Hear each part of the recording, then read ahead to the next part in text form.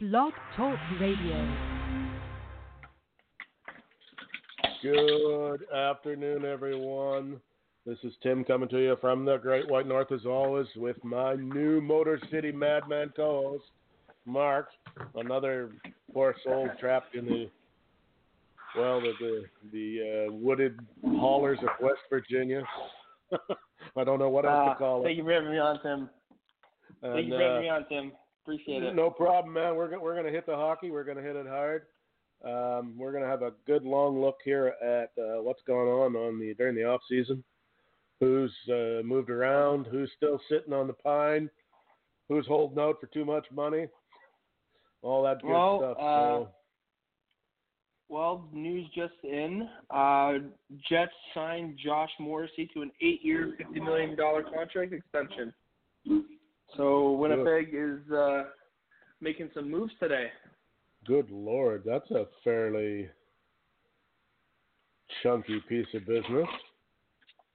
Yeah, I mean, the cap hits 6.25. I think Morrissey... Let's just start with Winnipeg then. With that move, how does Winnipeg? How are they going to sign their other guys? Laine and Connor. They've got $3 million left on the cap. How do they plan on working that out? Oh wait, no, hold up. I think he has another year left. I think this extension doesn't go into effect until next year. They've still got 15 mil under the cap yet. Yeah, so he's still good. The extension goes into next year. That's right. He's good for Winnipeg to kind of get that defenseman locked in. And they've had trouble with Trouba the last couple of years.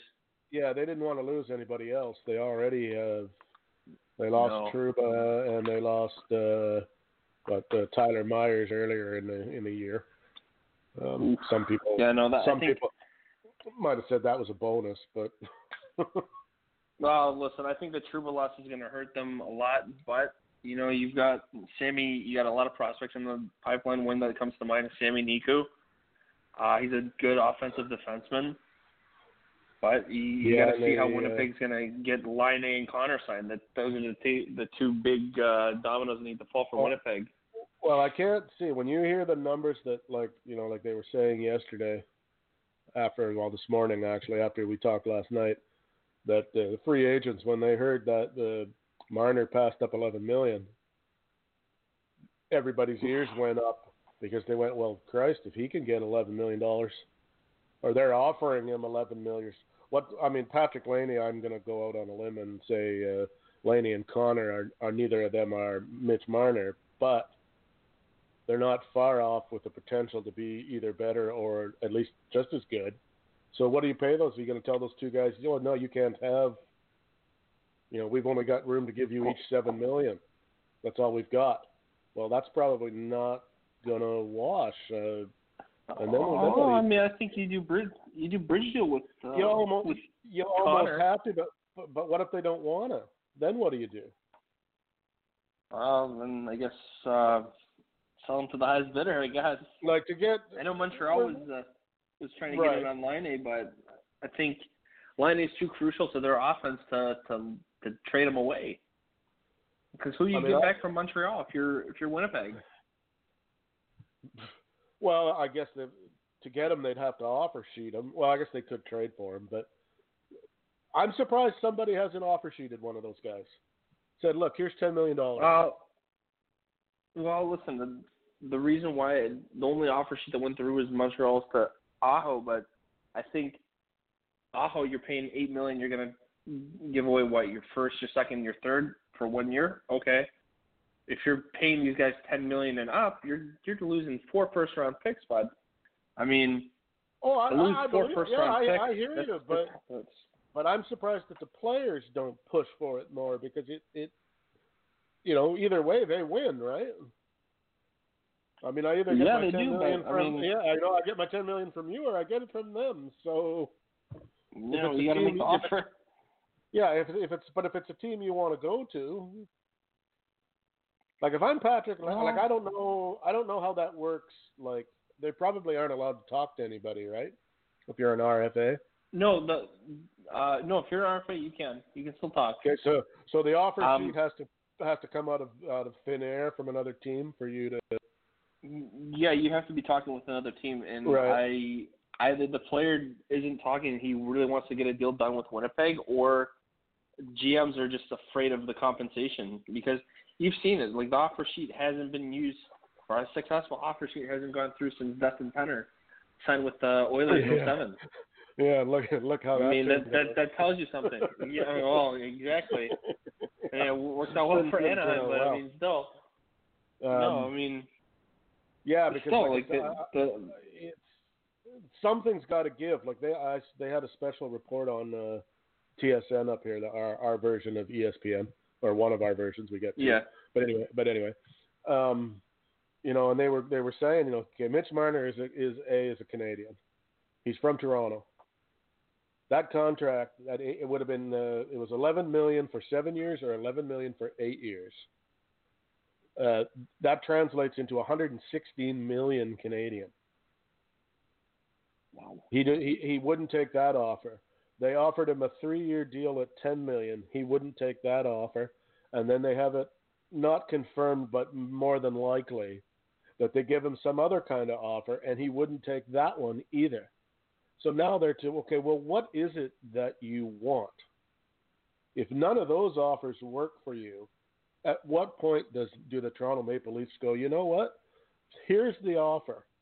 It's whatever it is. It's 5 years at $10 million. It's 3 at 9. It's 8 at 15. Whatever they are comfortable with.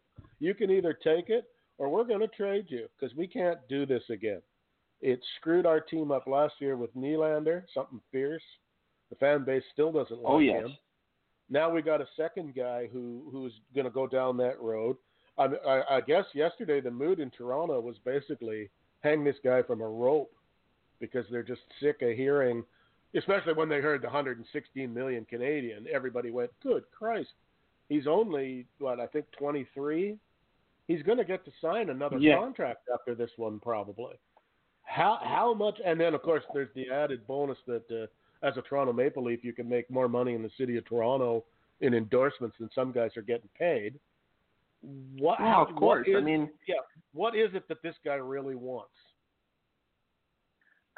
I mean, the only thing I can think of is give him the C. But, I mean, do you see Mitch Marner as the Leafs captain? No. I mean, no. I don't. And the rumor is that that they are PO'd because he did not get his rookie bonus money, and he wants more money than Austin Matthews. But that is the whole, or at least maybe not him, but his agent and his father want more money than Austin Matthews. I mean, listen, he's getting $11 million, just like Tavares is getting to. What he's gonna lose $250,000 on a cap hit from Austin Matthews. I mean, Austin Matthews put up 40. Well, and I don't believe he has. No, I think he was. If he didn't, he was close.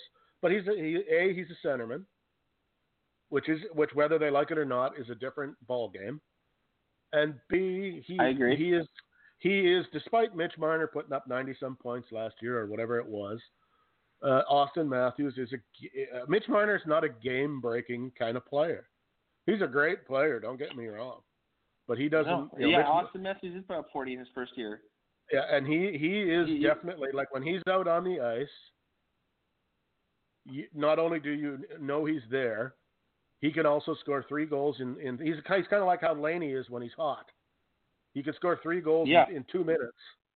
And you go, okay, I didn't even know he was playing tonight because they haven't even mentioned his name, and suddenly he's in the column for 3 goals. And that's the difference between the two of those guys. I mean, everybody, I'm sure they wouldn't have any trouble trading him, except that I don't know how many teams can afford $12 million against the cap, if that's what he wants to sign. I mean, if you're Lou Lamoriello, I think you take a shot. I mean, you know the player well. You were his GM for 3 seasons in Toronto. You need offense on your team. I mean, if I'm Lou, I'm giving Kyle Dubas a call if they get to that point. What do the Islanders have that Toronto wants? Oh, I mean, you've got Walsh. Because it's going to cost. Up. Oh, of course. I mean, Ho-Sang is a guy who I think has been, by his own fault, of course, he's been not utilized as properly. But, I mean, if he's given an option in Toronto to be utilized, I think he'll do really well with Tavares. You've got Wahlstrom. You've got a few of their defensive prospects, and Bodie Wild, and who's the other guy that they took in the draft 2 seasons ago? They took Bodie Wild, and who else?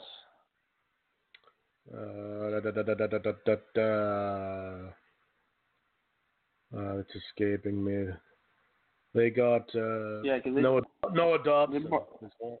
There's one. Noah Dobson. So Noah Dobson and Bodie Wild, I believe, they're back-to-back picks, and I think if you're Toronto and you're asking for one of those 2 prospects, Wahlstrom for sure, because you need a winger, and Josh Ho-Sang. I think Ho-Sang, if you put him in Toronto, he's going to be under Babcock, who's a no-nonsense coach.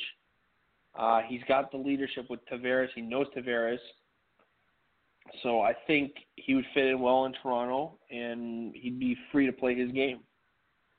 And he'd be better utilized. He's got better offensive players. And Marner is, quote-unquote, the guy in Long Island. See, I'd try to this might be a bit of a reach. But if I'm Toronto, I'd try to pluck out at least one of those 2 defensemen. And then maybe I'd take a run at Anthony Beauvillier. See if I can get him out of. See if I can get if there's Marner replaces him, right, and then some. So maybe they don't mind losing him. Maybe they don't mind losing him. Plus he just signed for 2 more years, and he's an RFA, so you maybe don't have to deal with too much BS in the next coming years with him. Whereas a lot of guys you might be able to get, you might be looking at the same thing. You know, they play out there last year in Toronto and do well playing with Tavares or Matthews or whoever, and then they have a career year, and then you're staring the same. Maybe not quite to that degree, but you're still looking at some ridiculous cap hit that a guy maybe, hasn't really. In my estimation, one good season does not earn you an 8-year contract at some ridiculous sum. You're dreaming. I mean, in the Marner case, the $12 million would make him the best paid winger in the league, and he's not the best winger in the league. So there's a lot of guys that go above him. I mean, until he leads, he's got to at least have a Hart Trophy or a Richard to demand that much money, in my opinion. He should get paid, yes, but he shouldn't be paid $11 million, $12 million. I think if you're Marner, go ahead. I think if you're Toronto and you're Marner, I think you really want to get this bridge deal done. I say 3 years, 2 years. You do $18 million deal on a 3-year deal. The last year is going to be a lot more money. You break it down where you're paying him $3 million in the first 2 years, so $3 million year 1, $3 million year 2, and then the last year you paid him $12 million on that contract. You still get a lower cap hit. It's a $6 million cap hit, and Toronto's happy because they're under the cap still, but still. When you qualify him, you're going to have to pay him $12 million. Well, and the Leafs can pay whatever the contract will allow. They can pay it all up front. They can afford to lump sum him whatever amount they legally can get away with. However, the formula is for that, because the Maple Leafs have got nothing but money. Like they're the richest team in the league. They're probably the richest. They're probably the cash richest team in the league. Oh yeah, I mean Toronto can afford to overpay AHLers just to play on the Marlies.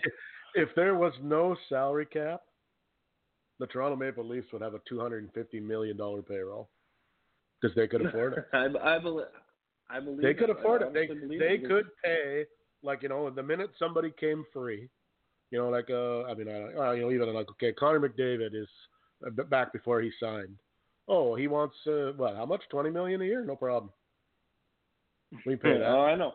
Because we got it. They used to do it. Except they never paid anybody that was any good. Could you imagine if McDavid had gone to Toronto? Oh my God. Oh my Lord. God. I mean, especially if everything. Toronto. If you can just switch McDavid and Matthews, because then the chances of them winning the lottery to get Matthews probably don't happen. But if you put McDavid on that team instead of Matthews and then leave everything else the same, good Lord. Can you imagine, God. Can you imagine Connor McDavid playing on a line with John Tavares? That would just be ridiculous. I don't know. That's at least 40. I don't know. I mean, that's 40 there. The league has enough trouble stopping McDavid and Draisaitl. And Draisaitl, in all honesty, while a really smart player, he's not the fastest guy in the world. Certainly he's not as fast as John Tavares or Mitch Marner. I can't even imagine how you would defend against those. There would be penalties coming. Toronto would have to get a good power play because they'd be on it half the game. Nobody could. How do you stop them two? I just don't know how you would do it. I mean, look what it kind of would remind me of what Detroit had in 2009 when we had Hossa. I mean, that power play was ridiculous. You had Lidstrom, Rafalski on the point. You had Franzen, Hossa, Datsuk, and Zetterberg. I mean, you could switch out Franzen and put in Zetterberg, and you have Hossa on there. I mean, there was just scoring guy. Yeah, I mean, I guess that's the only beauty, I guess, of the salary. I'm sort of not a fan of the salary cap, but in another way, I am, because it does keep a modicum of parity exists because of it. You know, there is nothing stopping. I mean, there's not a team in the league, even the ones who claim that they don't have any money. There's none of them that can't spend to the cap ceiling if they are so inclined. They just don't, because they got cheap owners. It's not because they can't afford it. Well, in a market like Arizona, you don't have the fan support, so to speak. I mean, you do, but it's not a hockey mad market, and they don't win. But he's got that's the money. That's a team that has not won. That team has the money now, though. He does. They could spend it if they wanted to. Well, and there is something to be said for if you want to make money, put a winner on the ice. Absolutely. I think what Arizona is trying to do is they're trying to do what every other team's done, rebuild through the draft, have their homegrown players. Because, I mean, let's face it, if you're Connor McDavid, with the exception of Austin Matthews, if you're a superstar player and Arizona comes and offers you a big money deal, you're not going to Arizona. You don't want to play in Arizona. You'd rather go play in New York or Florida or Anaheim or even San Jose or Detroit or Toronto and these places because you've got notoriety, you've got the market. There's not too many guys who are willing to what's the word? I mean, you're a professional athlete for a reason, right? Oh yeah. You know, you may love the sport and all that, and I might give you that. But you're also, I mean, especially the young guys now, they know that it's a path to some big money, hopefully, and probably if you're any good, some type of career afterwards. It does kind of ease the path into life after the NHL if you're, you know, Steve Yzerman or Wayne Gretzky or, you know, somebody of that ilk. You probably are going to can get a job in hockey, if nothing else. And they know it. And there's a brand, there's endorsements, there's all kinds of stuff that never existed 20 years ago. And they know it. So they don't want to go play in the desert where they're never on television, you know, aren't on Sportsnet or ESPN or, you know, they barely make the highlight reel because nobody cares unless the team is really good. Yeah. So yeah, I mean, I guess, you know, they got to do. I'm gonna go. We got a caller. The only thing I'll warn you here, this might be somebody who thinks we're doing basketball. So I'll flip him over and see what's what here. Go ahead. You are on the air. Well, what I first thought about, I just listened to you for 10 seconds with it. It was hockey, but now I know it's basketball, and I do have some questions for you. It's not basketball today, though. It's hockey today. Oh, so I was right the first time. Why'd you hang up on me? Because I wasn't sure, and the switchboard only holds you for so long if I don't, and I don't always see them because I'm busy yapping because I can't multitask. Hockey. Here's what I don't get about hockey when I'm watching it. Right. Well, this is the only sport that lets people fight, and I don't get it. And they let them fight, and I always used to watch that and go, why do they do that? I guess they're desperate or something for people to watch that silly sport, and they just let people punch on each other, and then they try to get it in there and break it up. You know, I mean, I'll watch boxing or something, but I don't get. I'm serious about this. I don't get why a serious sport lets people fight, and you watch the referees, and they just kind of go in a circle on their little skates there, and they just circle around, and I don't know what kind of clock is going off in their head where they go, okay, eventually we got to break this up. I don't have any idea, but it's hard for me to take a sport seriously that lets a fight happen, especially when you see it coming, and it just. You explain it to me. Maybe I'll be enlightened. I'll give you two reasons, and then if Mark's got an answer, I'll let him answer. The first reason is hockey is, or at least traditionally, was the only sport where you were kind of encouraged to physically wipe out the other guy, unlike football, where really, where American football's not that way. Well, but there's a goal to the hit in boxing. You're tackling. Well, but that is the entire goal of boxing. Hockey is probably the only sport where you can get hit a ridiculous amount of times, and the guy's holding a piece of lumber that he can also hit you with while he's hitting you. And I'm not. And you're probably right. The time is going to come when hockey will be. It's almost gone now. Fighting is barely happens in hockey anymore. Once in a while, I think fights were down. I believe it was like 50 or 60% last year because there's just no room in the game for it because as the money has gone up, the teams don't have room to carry a guy that's all. They used to carry a goon, and that's all the guy did.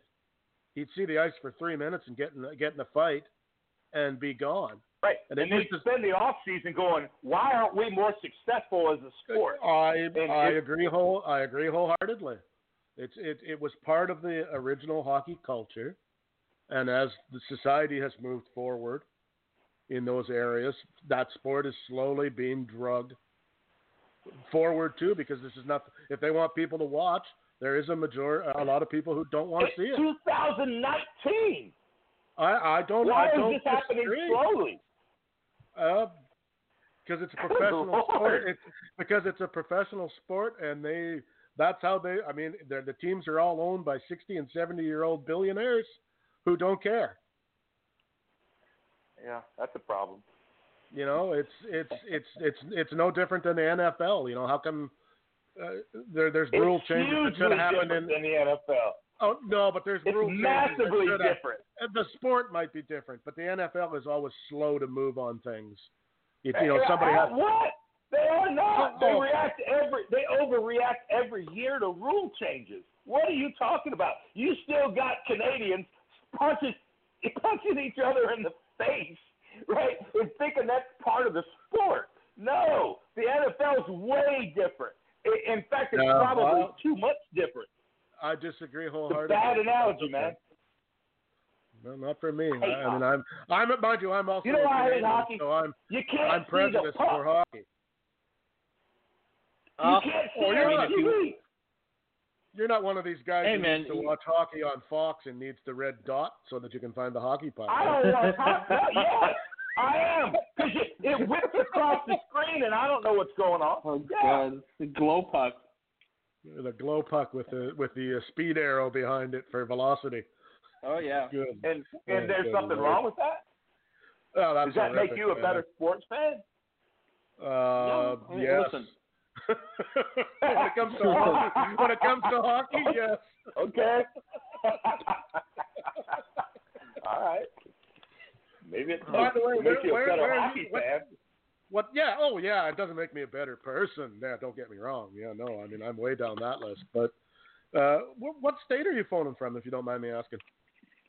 Well, I'm actually phoning from Mississippi, but I've lived all over the country. Originally, I'm from Ohio, and didn't like hockey then either. When I was closer, I couldn't stand it. Dumbest sport I ever seen. I watched soccer before I watched hockey, and I hate soccer. I will throw this out there. A lot of Americans feel about hockey like most Canadians feel about Major League Baseball. Dumbest fucking sport ever invented. Yeah, I can't watch that either. Yeah, absolutely. I can't disagree. Oh, well, then we can be friends then, because baseball to me is the most boring sport I've ever seen. It is. It's horrible to watch. I've never watched an entire baseball game ever in my life, in person or on television.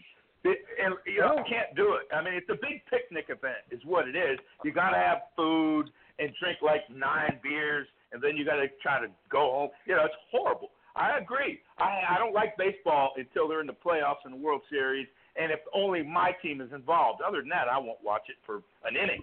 I just won't. But American football is different.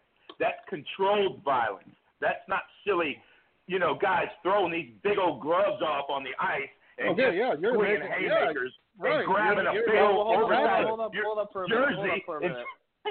Hold up for a minute. Hold up. All right. In a way, it's controlled. You're not going to see a fight unless there's a reason for it, and it's usually precipitated by a dirty hit or a big hit. Oh, that makes it better. And that's the way that they police. That's the way they police themselves. I mean, so that never happens the refs aren't in going to call American football. Somebody doesn't get a cheap shot. Not the way it does in hockey. It happens all the time. I'll tell you that. They don't call it though. They don't police themselves. And they also don't get up and just start swinging with haymakers. They don't do that. You know what they try to do? Is get them back in the context of the sport. They also might. There's a code. There's a code. There's a code. They also might not need you to. Tell a guy you want to go. If you knew you went helmet to helmet with a player in the NFL, if you knew that the biggest guy on the other team was going to come and grab you, flip your helmet off, and start punching you in the face. That's how little you know about football. Helmet to helmet never starts anything. If you punch somebody right in the crotch, that's going to get that. Okay, well then we'll use that. Absolutely not. Oh man. Well, you can't have it both ways. I mean, it's either we. You don't know what you're talking about as far as American football. Like I don't know what I'm talking about hockey. You don't know. Helmet to helmet never starts a fight, ever. But if you punch somebody in the crotch, or you pull their leg, or you go right at their knees, somebody might swing at you, and you're going to get it. You know what's going to happen? It's not going to be a elongated fight where the referees walk around in a circle and then finally throw somebody out. That has nothing to do with the sport. They throw them out immediately. Well, is this the point where I anger you and tell you it's because hockey players are tougher than football players? That doesn't anger me one bit. That doesn't anger me one bit because they're not. Oh boy. They're not. That's silly. Well, because they fight, that means they're tougher. No, but hockey not true at all.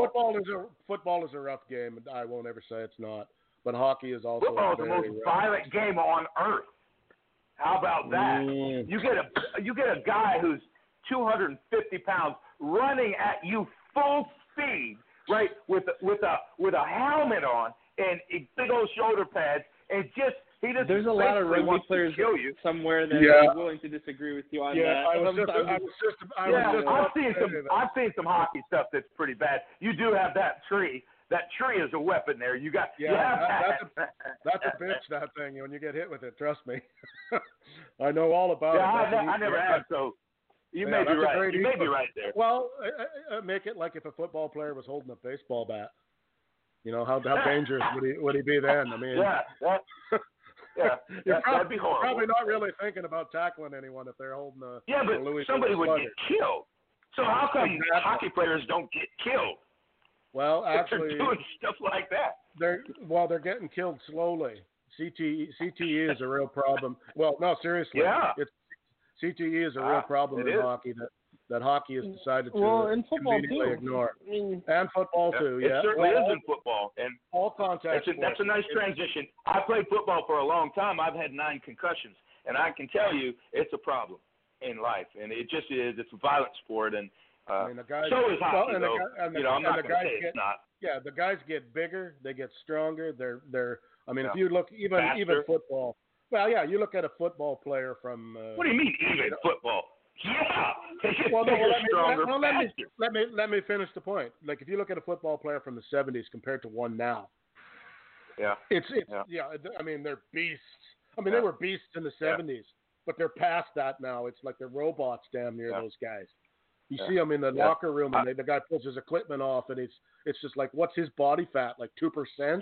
I mean, the guys are just right, and he's 300 pounds, right?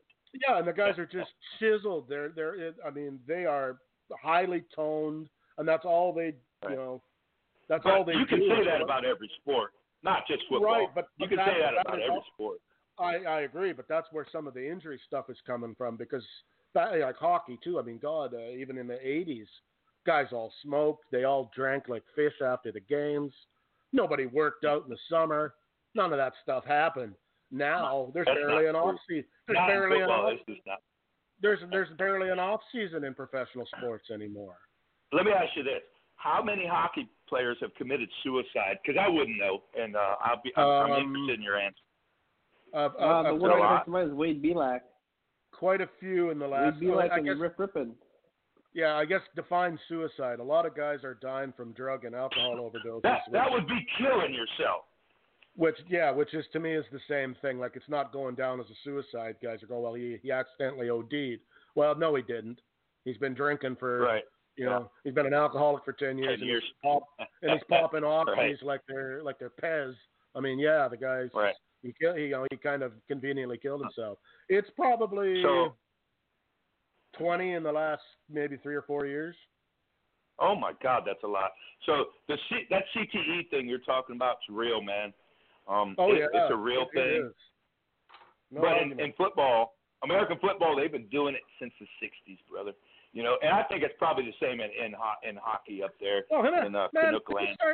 They didn't start making them wear helmets until the mid '80s. Yeah, that's crazy. That's why they're all missing teeth and stuff. and the players bitched about it and fought like wild to keep it out. Yeah. They even doctored. I don't get that logic.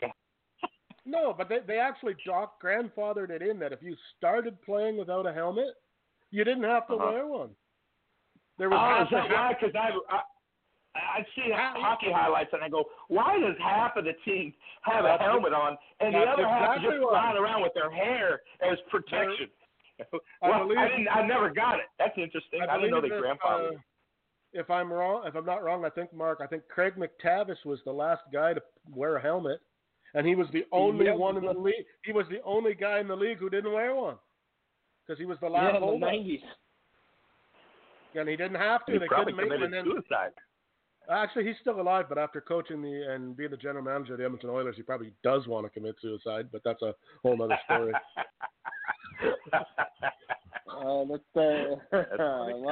Craig McTavish made some very questionable moves as a GM for the Oilers. He's been a guy, but so listen. I mean, you guys are obviously hockey fans. So what I'm kind of interested in is the difference between a hockey fan and an American football fan, and what you see as interesting and not interesting. And I told you what mine is. I can't see the puck. I don't know what these guys are doing and stuff. They're just flying, skating around and stuff. It looks weird, and they fight, and the referees let them fight. Those are my two big things. So, what do you think about American football? I love it. I mean, I'm an American football fan myself. I'm from Michigan. I'm a Detroit Lions fan. So that's horrible. Yeah, I know. I'm Ohio State fan, but we'll get past that. It's okay. Long-suffering Lions fan, man. I'm realistic about my team, but no, I mean, I think my only gripe with American football is just the slowness of it. I don't like to go watch a game live. I'd rather watch it on TV. What? It's just you're right. Yeah, watching it live is not that great, but on television, it's the best sport in the world, and it's not slow. Yeah, it is. It isn't. It's incredibly fast. I don't know.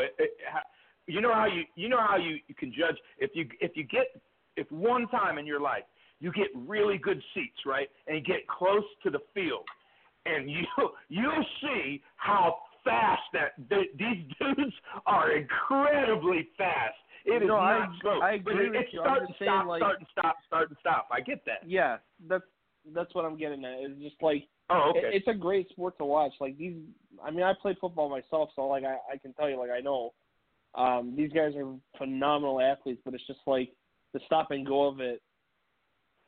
That gets kind of annoying. That's kind of why I'm drawn to hockey.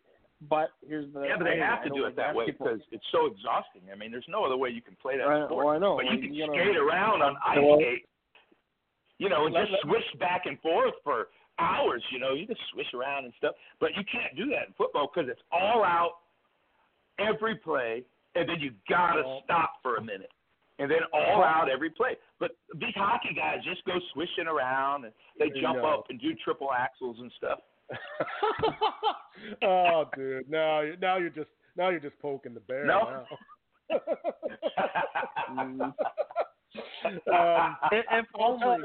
I'll tell you what I love about American football. In all seriousness, I like football, and I love American football. I prefer it over Canadian football.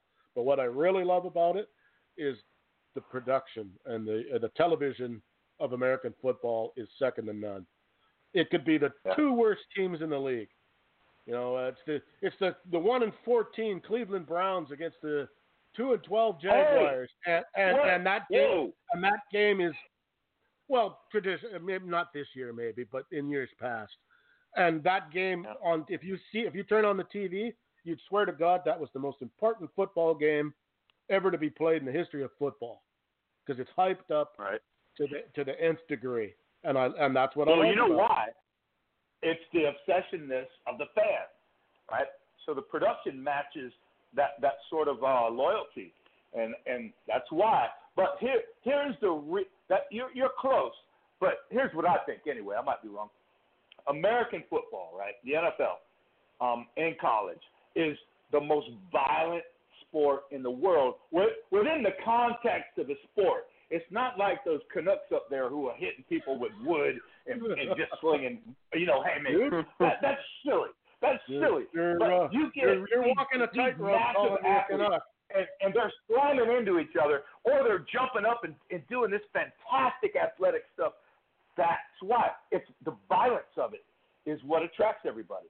And they're trying to pull some of that out, but it's still what keeps people watching. Well, I'm gonna have to end you on this note because I got another call, but I'm just gonna say that the reason men on skates learn how to do all those fancy jumps, think about who they're doing those fancy jumps with and where their hands are.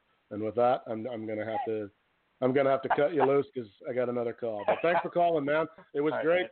We'll be back next Thursday, same time. If you want to call in again, it was great. All right. Have a good one, man. All right. All right. I got another call here, so we might as well go to it. I'm not sure where this one's from either, but we'll find out. Go ahead, man. You're on the air. Hey, Mike in Pittsburgh. How's it going? Not so bad, Mike. How about you? Pittsburgh guy. All right. Okay, so who was the gentleman that said they'd rather watch American football on TV than be at the game? You want to take that, Mark? I did. Yeah. Okay. Yours truly. Okay, I'm a hockey guy. Okay. I have to chime in here. I usually don't call in the shows, but I was listening, and it just kind of caught a nerve. I agree with you. However, I live in Pittsburgh, and there is nothing like going to an NFL game that matters. Once a year I go. The last few years I've gone. Last year I went to New England at Pittsburgh. The year before I went to New England at Pittsburgh, and the year before that I went to the Cowboys at Pittsburgh. Now here's the key where I agree with you. If you pay $75, $100 for a seat real up high, I'd rather watch it on TV. However, what I do once a year to treat myself this is kind of present to myself, is I'll pay $300 or $400 to get a primetime seat. We're talking about on the 40 to 50-yard line, about 12 rows up.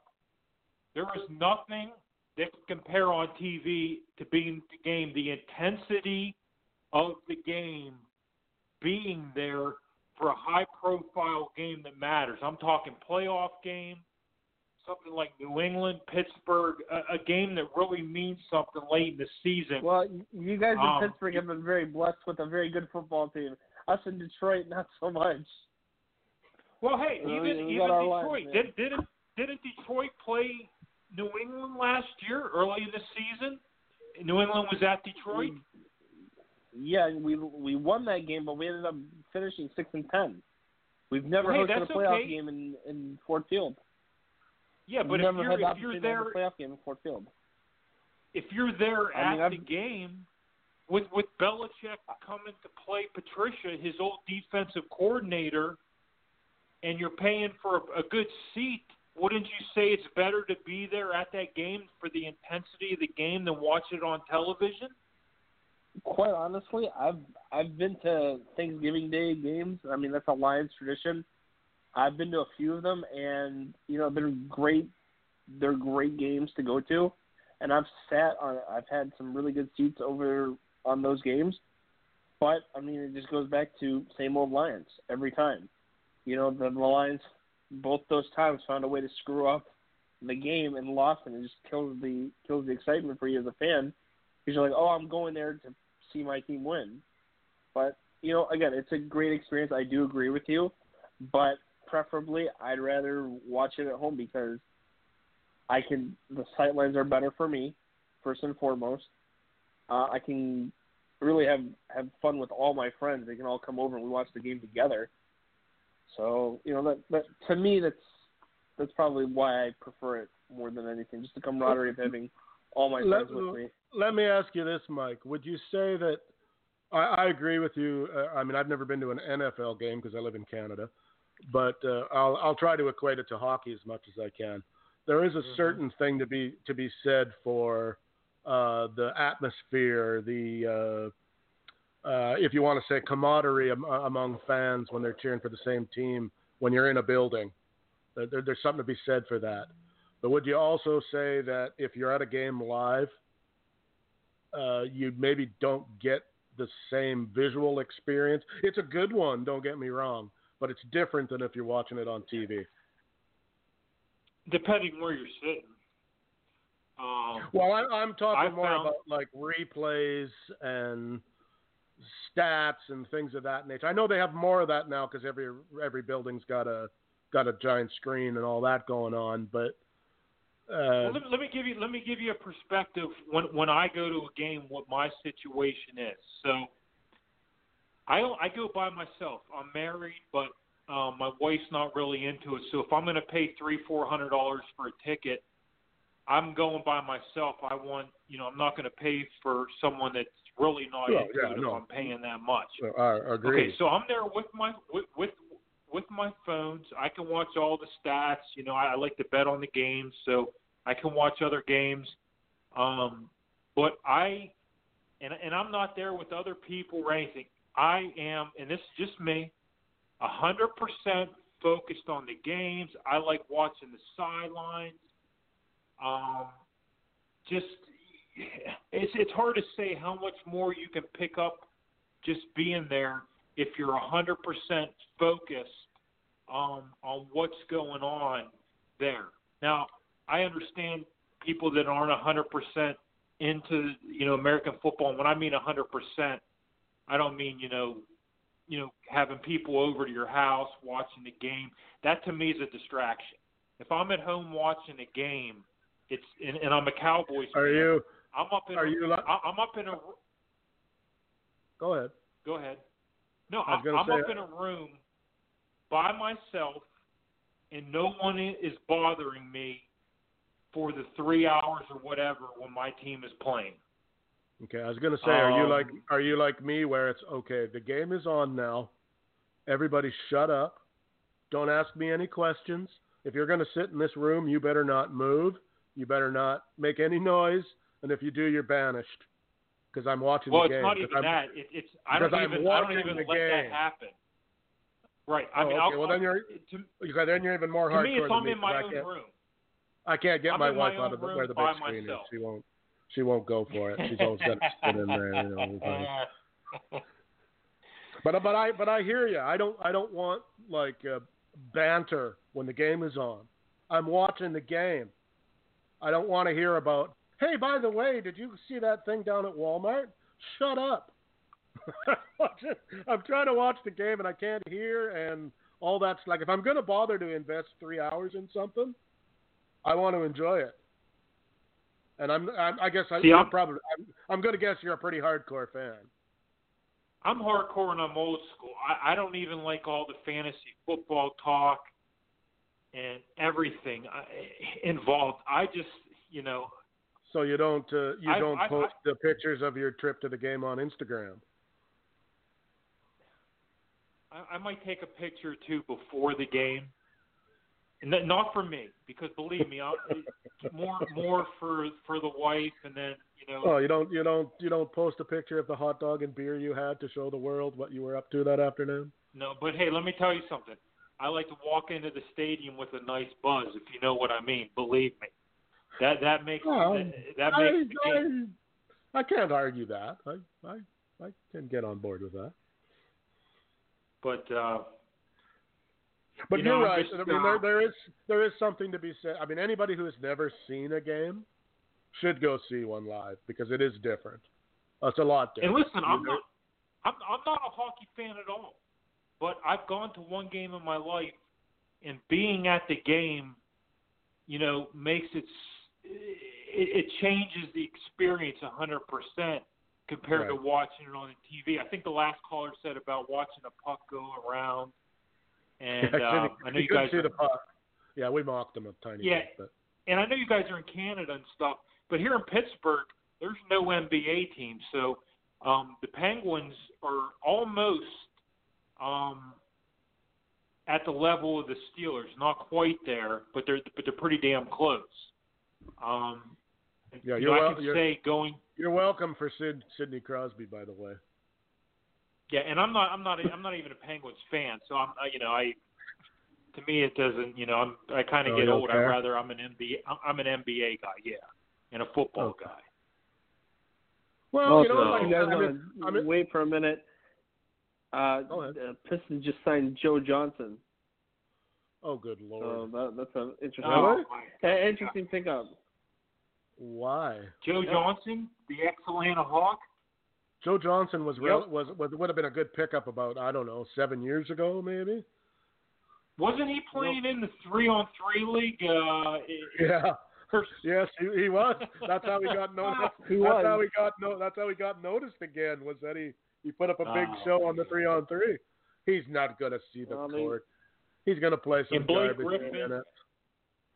Well, I could talk Pistons forever because I'm a Boston Celtics fan, but the way the Pistons have gone, their last 5 or 6 years from drafting Stanley Johnson to trying to play this Drummond-Blake Griffith duo when the rest of the league is going to like 3-point shooting and spreading the defense out, the Pistons are going the total opposite. They're going through two players in Drummond and Griffith that are down low players with no 3-point shooting around them. So, I mean, you're talking about the Detroit Lions being a problem. The Pistons, I don't know what the hell they're doing, guys. Nah, listen, Drummond's gone by the end of the year. I totally believe it. I think he doesn't stay in Detroit. He wants to get paid. And Blake Griffin will get injured at game 47 or so. He'll get hurt again, and that'll be the end of that. Yeah.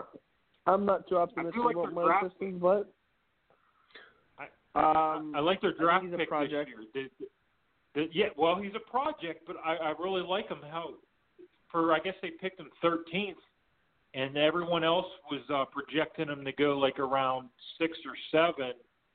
But I think that's the direction they need to go to.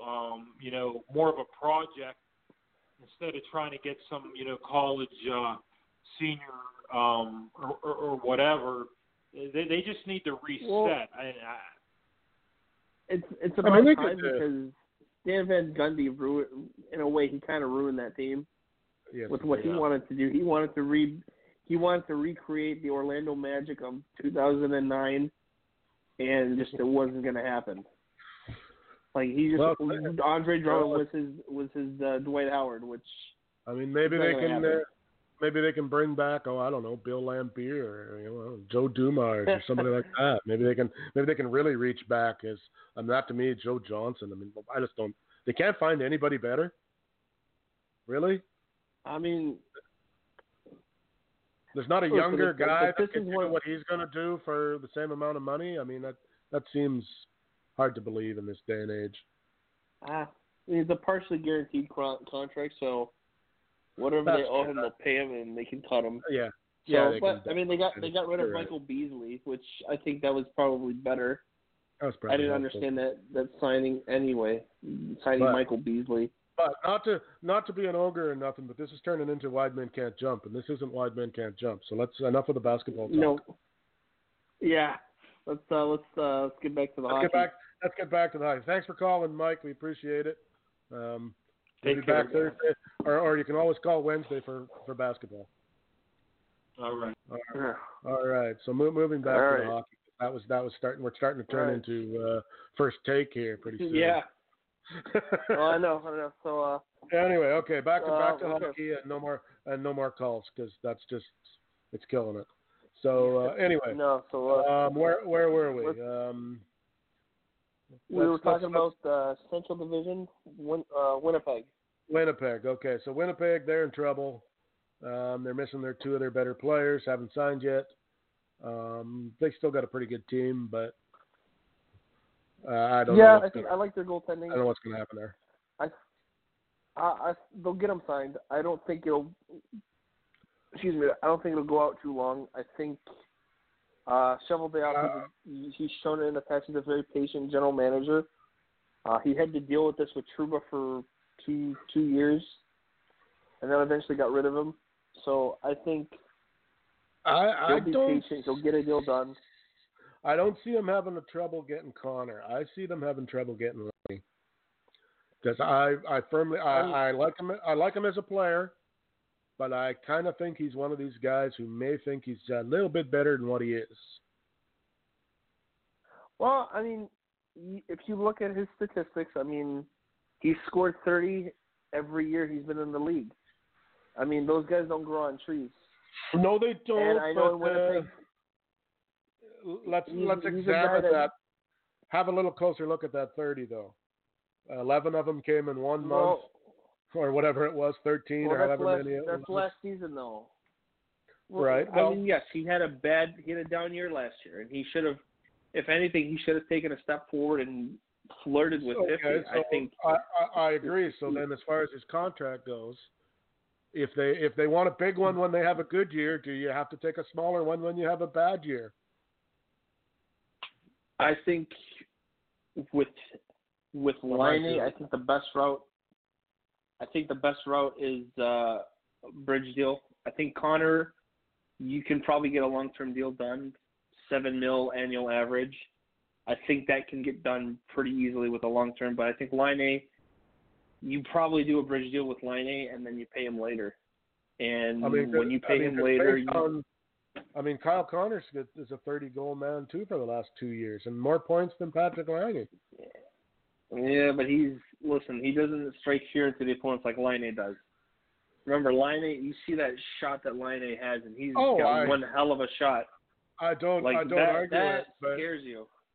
But as far as arbitration goes, like let's say they can't make a deal, and it goes to and then they bring in an arbitrator. Let's say that's going to be the argument. Well, right? yeah, of course, but I think at that point, if you're Winnipeg, you do what you did with Trouba.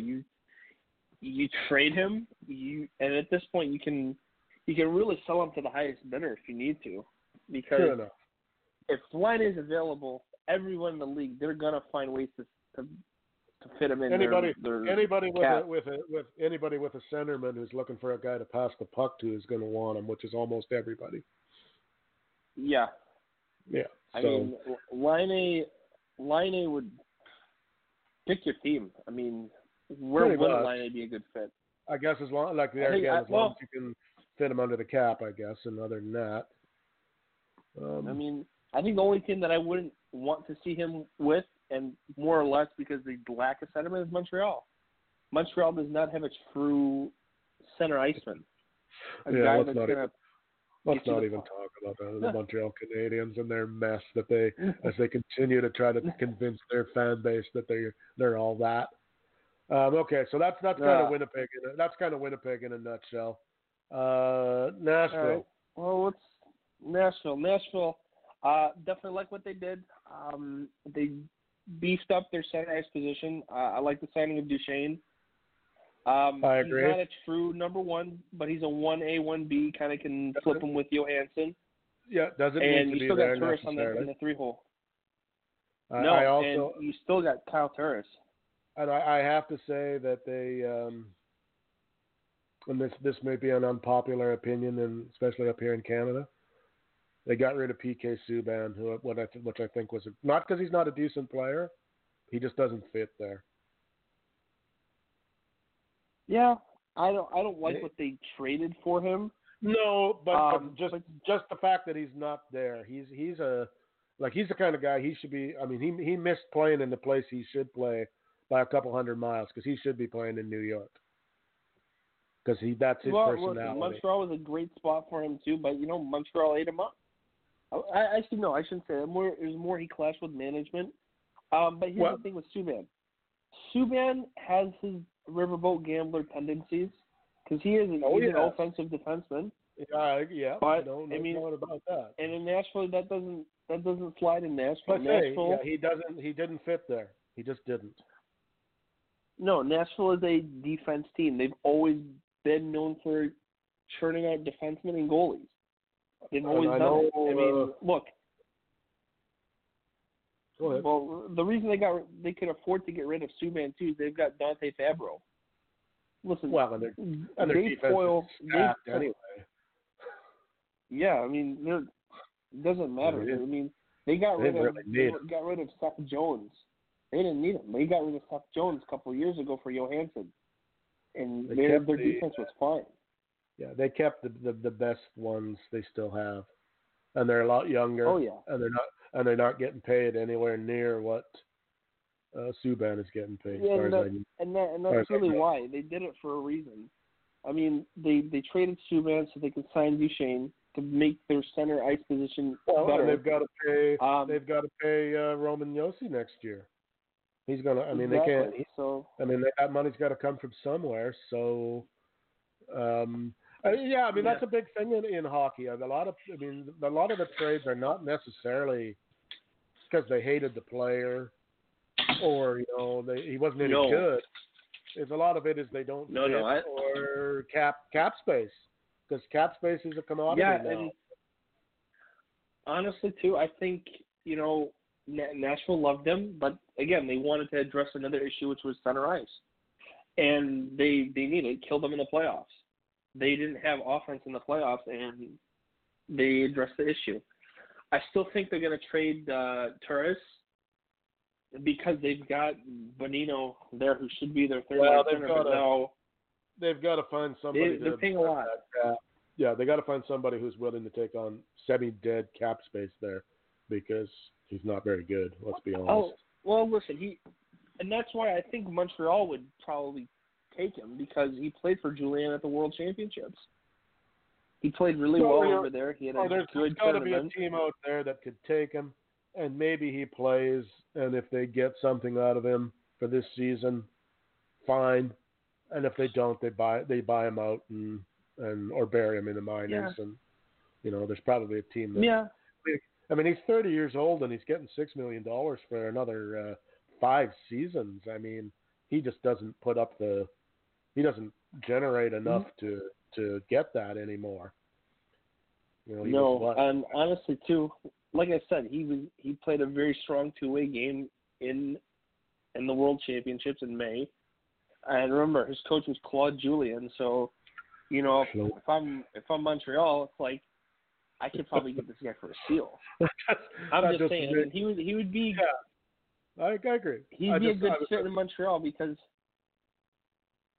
What? I was just laughing Hello? because. Yeah, are you still there? Yeah, we're still there. Okay, I was just laughing because I remember when the Montreal Papers, when Montreal was really bad. I think not last year, but the year before, and they spelt his name CLOD for Claude Julien, and I just about died. Oh, gotta love Montreal. Oh, and this is let me funny. tell you. Well, I mean, yeah, it's. I think it's the worst place in the league to play when things aren't going good. No, God no. I mean, Patrick Waugh, Carey Price, you take your pick, man. Who haven't they pissed off? Well, I mean they Carey ran. Price at one point they ran a Stanley Cup goalie out of town because their coach wanted to make a point and left him in for what? I can't even remember, 8 of 11 goals or 11 or some ridiculous sum anyway in a meaningless game, just because he had to show he had big boy pants on, and then he found out that Patrick Waugh's big boy pants were even bigger than his. I'll never forget watching that on TV when he looked at him, walked right by him to I can't even remember the general manager at that time anyway, and said, "I'm never playing another effing game here." And the guy's face just went white. Like, I'm done. And he wasn't kidding. Well, no. The sad part too is like Detroit is the team that forced them out of Montreal, and guess what? He became their biggest headache. And haunted them in the Stanley Cup. Oh, wow. Oh, I know. Yeah, hey, hockey's a weird sport full that circle, way. man. But okay, so Nashville, we like what they've done, and they're pretty much they're kind of set. Moving on to our Blues. Yeah, the Blues didn't do anything except they picked up Pat Maroon, and that's pretty much all they did. Well, they got rid of him. They got rid of him. I mean, and they didn't really pick up anybody. Yeah. No, I mean they bring back the same team. I mean, they give Binnington a little bit of money. That's pretty much it. They make Chief the official head coach, which he was already. I don't know. I don't see a repeat. No, me neither. I mean, they picked up Pouliot, who has some potential from Vancouver, but nothing worth. He's not going to be an all-star or anything like that. No, in my opinion, he's a draft bust. He's a bust. I think he's playing in the wrong places. You might be right, but I would they expected way too much from him when he was one of these guys who was going to come in and be Bobby Orr again. And defenseman, it just doesn't work like that. It just doesn't work like that. You can't. Even the good ones, very rarely do they do anything for the first year or two. It takes them a while to get used to the NHL game. It's just different. It doesn't matter what kind of a beast I agree. I mean, in junior or anything. I remember. No, I agree with that. I think the people just everywhere. When you get a defenseman, the money comes out and the hype is there, and then fan base expectations, and all of a sudden they're in a pressure vice that they shouldn't be in, and most of the time too they get drafted by franchises that suck, and we got it because they're a commodity, so they usually get picked real high to bad teams. Yeah. And then it's, I thought he was a really good defenseman. We still suck. Well, yeah, that's because we don't have any forwards or a goalie. I mean, what do you want him to do? I mean, the guy played pretty good, but the team still sucked. I mean. Yeah, exactly. Well, moving on to Dallas. Oh, Dallas. They did a lot of shaking and rattling. They've been busy. Honestly, I think they win the division this year. I think this is Dallas's year. They've got the goaltending. They've got the defense. I love the addition of Pavelski. That's a biggie. Perry is on a prove-it deal. Yeah, I'm not so crazy about the Corey Perry thing, but he might have something to prove. I think I think if you're Corey Perry, that you're right. It's a prove-it deal. I see him putting up at least prove, and 20. everybody hates playing against him. Oh, I know. Corey Perry is a pest. He's a rat bastard, as they say. He is. He's a nasty son of a gun. I mean, and when Detroit used to play Anaheim in the playoffs, he used to get on our nerves. And he's the kind of guy that if you're going to get into the playoffs, he's the kind of guy you need on the roster. It's one of those guys who can go out there and grind, get under the other team's skin, doesn't mind getting in some. He's not a fighter or anything, but he doesn't mind getting into the scrum and doing the face wash and then sneaking out the other side and pissing off. He's Brad Marchand, but a little smarter. Well, actually, a lot smarter. Yeah. But that's his game. Yeah, no, Corey, I like that addition. I think the one I really want to see, I want to see how Sekera fares with that defense. I was just about to say, if he stays healthy, he's a good player. Yep. And especially if they, like in Edmonton, they wanted him to be basically a number one there, and he's not. He's maybe a 4. He's a second pair defenseman. Yeah, he's not a first pairing guy. So if they put him somewhere where the pressure and expectations aren't quite so high, he may prove to be. That might end up being a real steal. I think so too. I think, him being bought out, Dallas, it's no risk. It's a low risk, high reward. Jim Nill's a good general manager. He's got a very good eye for talent. So, I'm curious to see. I'm really excited to see how Dallas plays out this year. They should be much better. I don't think they were always the team. I always kind of thought, they're the one that everybody always talks about at the beginning of the year, and then by the end of the season, everybody goes, "Where are they? Like, what happened to them?" Yeah, they did okay, but they never really seemed to get anywhere. But they may have the pieces now. Like, I'm not going to predict Stanley Cup or anything, but they should. No, I think they'll be good. I think they'll be at least top 3 in their division. They should get out of the first round for a change, though. Would be my. Yeah. And then after that, you never know. After that, all bets are off at that point. Yeah. Well, we're moving on to Colorado. That's another team that I'm really excited to watch. I mean, I'm from a Detroit fan, but they were busy too. They got rid of all kinds of guys. Nobody real big. Well, Tyson Barrie is gone. Kerfoot is gone, who I think is a pretty good player. But they replaced him with some pretty good players too. So. Oh yeah, I think getting Nazem Kadri. He was the third line center for Toronto last year. He had 2 seasons of 30 goals before last year.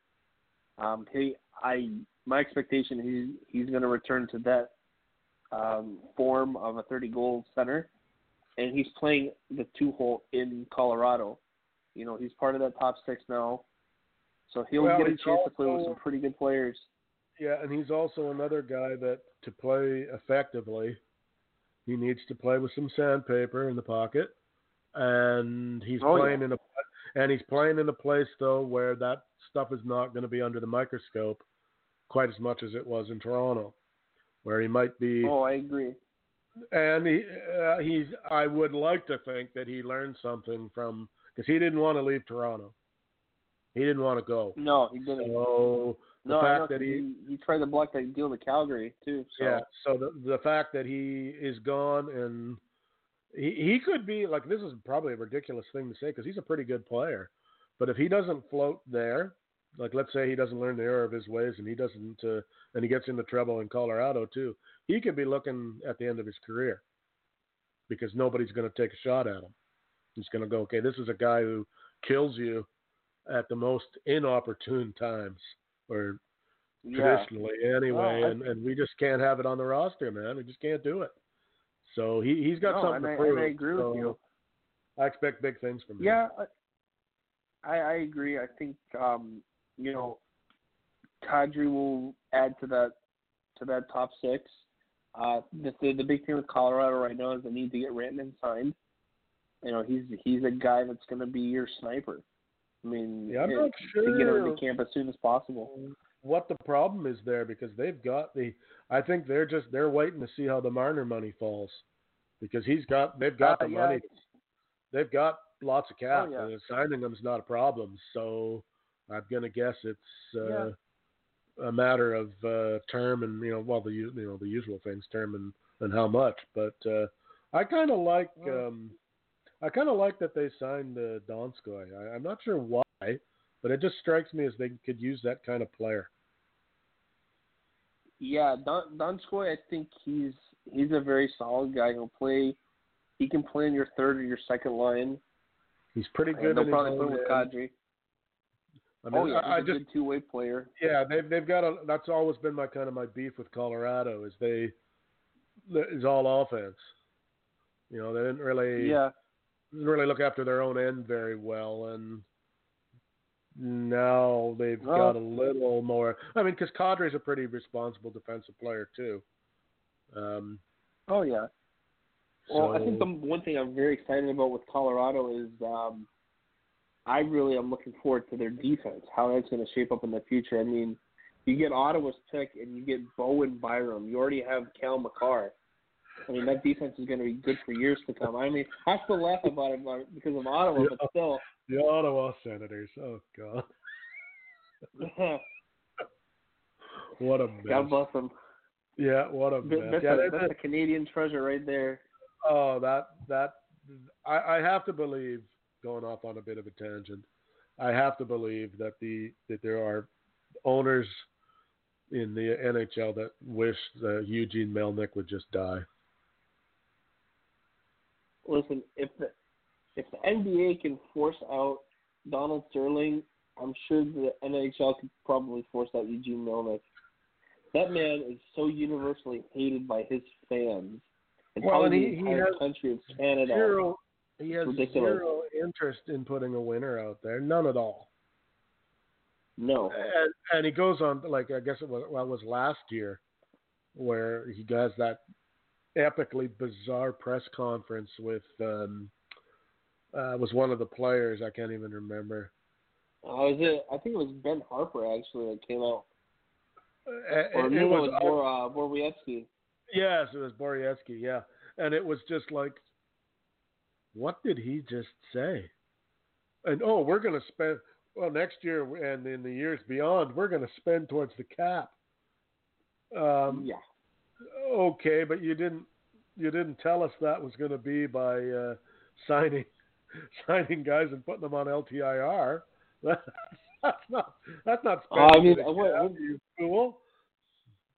Aren't they still paying like Marian Gaborik to stay at home? They have. They've got Ryan Callahan, Gaborik, and Clark MacArthur all on injured reserve. Man. They're still paying Clark money MacArthur is a sad story. Yeah, they're paying money for the Dion Phaneuf buyout. Well, he got hosed. And they're paying for another 4 years on him. He's costing them $700 million this year, and next year it's a whopping 1.3 for a guy who's not going to be in the league even. Like, how did they get hosed into that? What were they doing?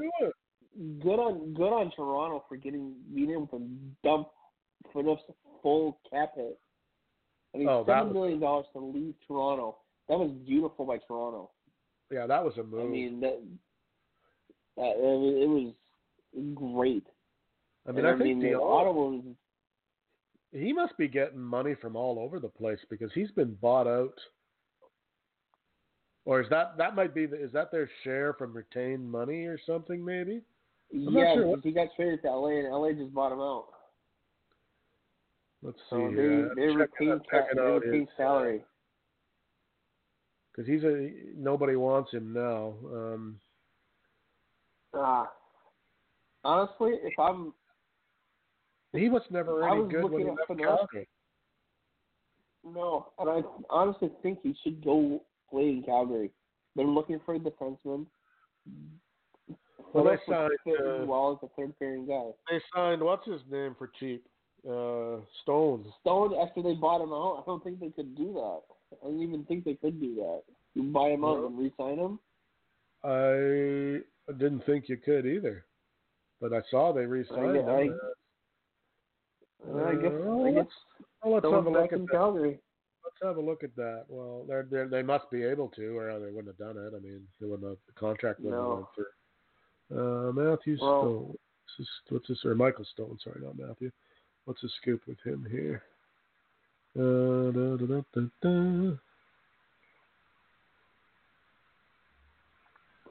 sorry, I kind of getting back to Colorado. Yeah, they shipped him. No, this contract was bought out by Calgary on August 1st, 2019. How do you buy somebody out August 1st and then sign them September the 10th or 11th or whatever it was? Yeah, like a month later. I don't know. I mean, I guess don't know. NHL probably be going through that. I don't. Well, like I said, they couldn't have done it. I mean, the contract would have never. I mean, they wouldn't have allowed it, and the teams would be screaming blue murder. I don't. I mean, look, they still got the cap hit too from the buyout, so I don't that works. know. Maybe if he went through some kind of waiver process, or there's some kind of list or something, and if nobody wants him, because man, you would think if you could do that, teams would be doing it left and right. Oh, of course. Yeah, I mean if that's not cap circumvention, I don't know what is. Well, I mean it's Michael Stone. He's an overpaid third-pair defenseman. They were supposed to be paying him $3.5 million this year. I mean, they saved $2.8 million against the cap. Well, that's got to. I mean, I don't know. Yeah, I mean, that's crazy. Oh, crazy. Yeah. About the NHL. I mean, yeah, I guess so. I don't know. I mean, kind of getting back to Colorado. There's a few guys that they did pick up that I just noticed. They picked up Burakovsky and Nichushkin. Two big bodies, and they'll definitely be playing on the second or third line.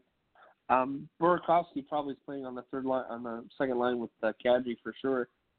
Nichushkin, I think he kind of was spent in Dallas. I think he needs to prove it a little bit. I wouldn't mind seeing him play with McKinnon. Possibly. He can keep up at least. Yeah, I mean he's a big body. I would have loved to see him. He's got pretty good wheels though. He's a good skater. Yeah, I would have loved to have seen him in Pittsburgh playing with Malkin. Big body. You know, there's also the Russian back there. No argument there. I think too for Colorado, they were. Was it this year or last year where they were hit with so many injuries and didn't have anybody? Like they've made a few moves too. They got something on the year before. Yeah, but they got something. They made sure they've got some guys to bring up now. You know, that are they not relying on AHL nothings?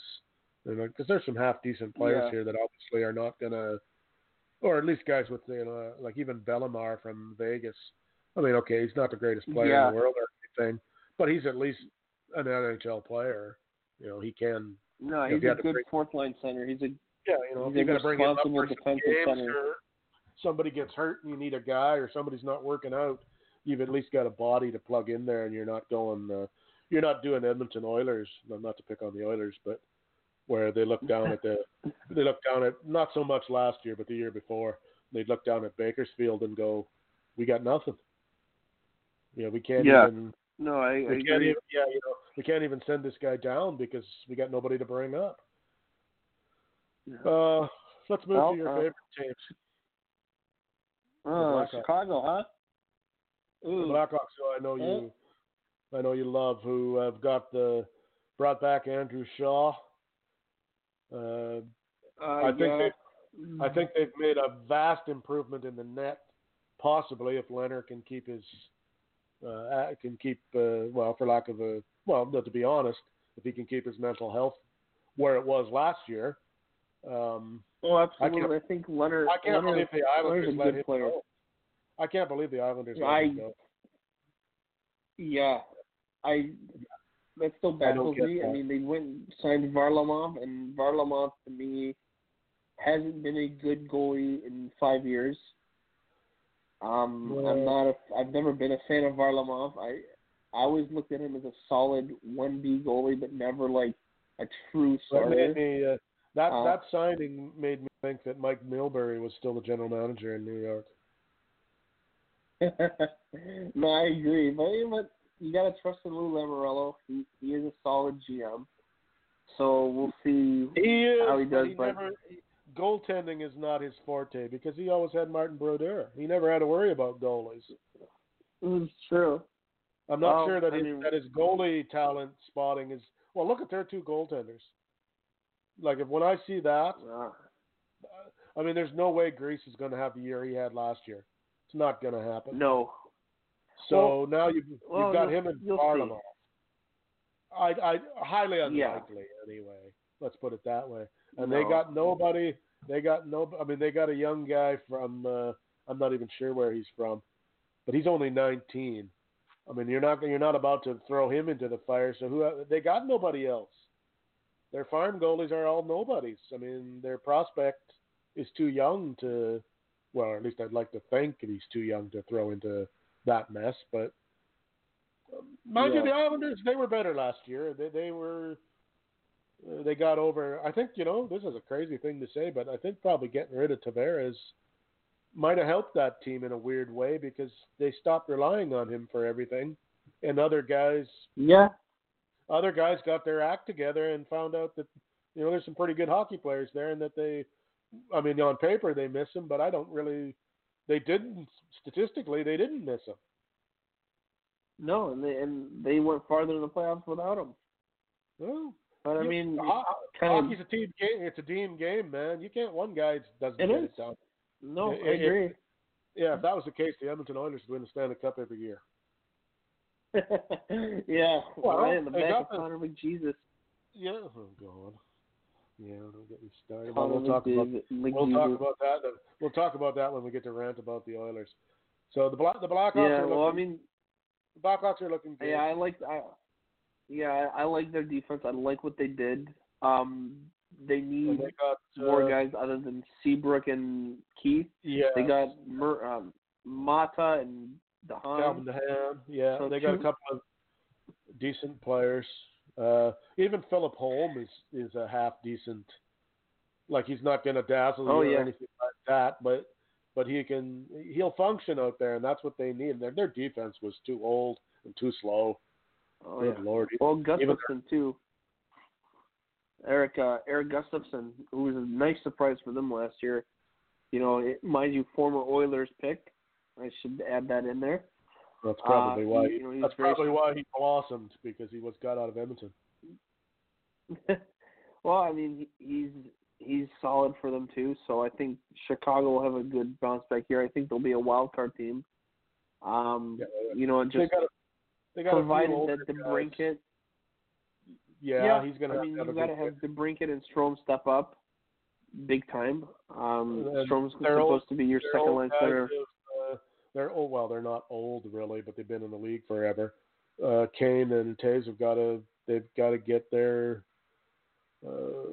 not just the stats. They've got to start playing like last year. They looked like maybe they didn't really care all that much.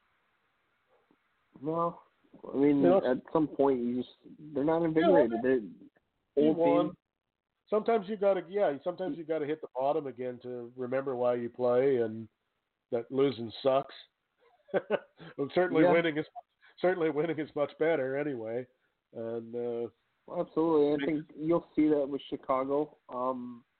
I just don't think it's going to be coming this season. I think best case scenario for them is wild card team. Do you see them if they do, let's say, half decent this year, but there's not a great improvement? Do they move those two guys next year if they can? I think we'll see. I think with Stan Bowman in charge, I think probably not, because the mandate from top is win now. Or at least maybe one of them just for the money, because they're both getting paid another $10.5 for 4 more years for both of them. I think if one of them goes, I think Patrick Kane will go, because they'll keep Taves. Taves is their center. He's their captain. And plus Kane, even though he's He'll fetch more back in a trade. Yeah, I was going to say I would argue that Kane will probably get you more of a return than Taves would. Yeah, Taves will stay, but Kane will get you more in return. He'll be the guy out of Chicago. All right, so we're bullish on Chicago. They'll be better. Let's put it that way. Yeah. Who else getting to the dumpster fire that is Minnesota. Minnesota, I don't like Minnesota or what they've done. I really don't. I think missing the playoffs. They made a nice signing in Bill Guerin as their GM. He'll definitely make that team better, but not this year. They just signed Fiala yesterday, but again, an old team. They're an old team, and they're another one that they made the mistake of relying on when they traded for. This is how much that it matters because I can't even remember their names. They picked them both Zach up. Parise and Ryan Suter. Right, they picked them both up in the same year, and that was going to be their big turning point, and it never happened. And they're still paying. I mean, those salaries now don't look that bad, except that they're paying them until 2024. Yeah. Zach Parise is 35. He's 35 years old, and he's under contract for another 6 years. Yeah, same with Ryan Suter. Yeah, I mean they're looking at buyouts, something. They signed Matt Zuccarello for 5 more years. He's 32. Like these are the things that teams now aren't doing, but Minnesota did for some strange reason. Yeah. Well, I mean, look, you don't have a number one center coming up. Your number one center is an old Eric Staal. I mean, there's no silver lining in Minnesota right now. I think with Minnesota, they need to tank, and they need to tank this year. Yeah, they got to pick up some. They got to go. I mean, because when you look at their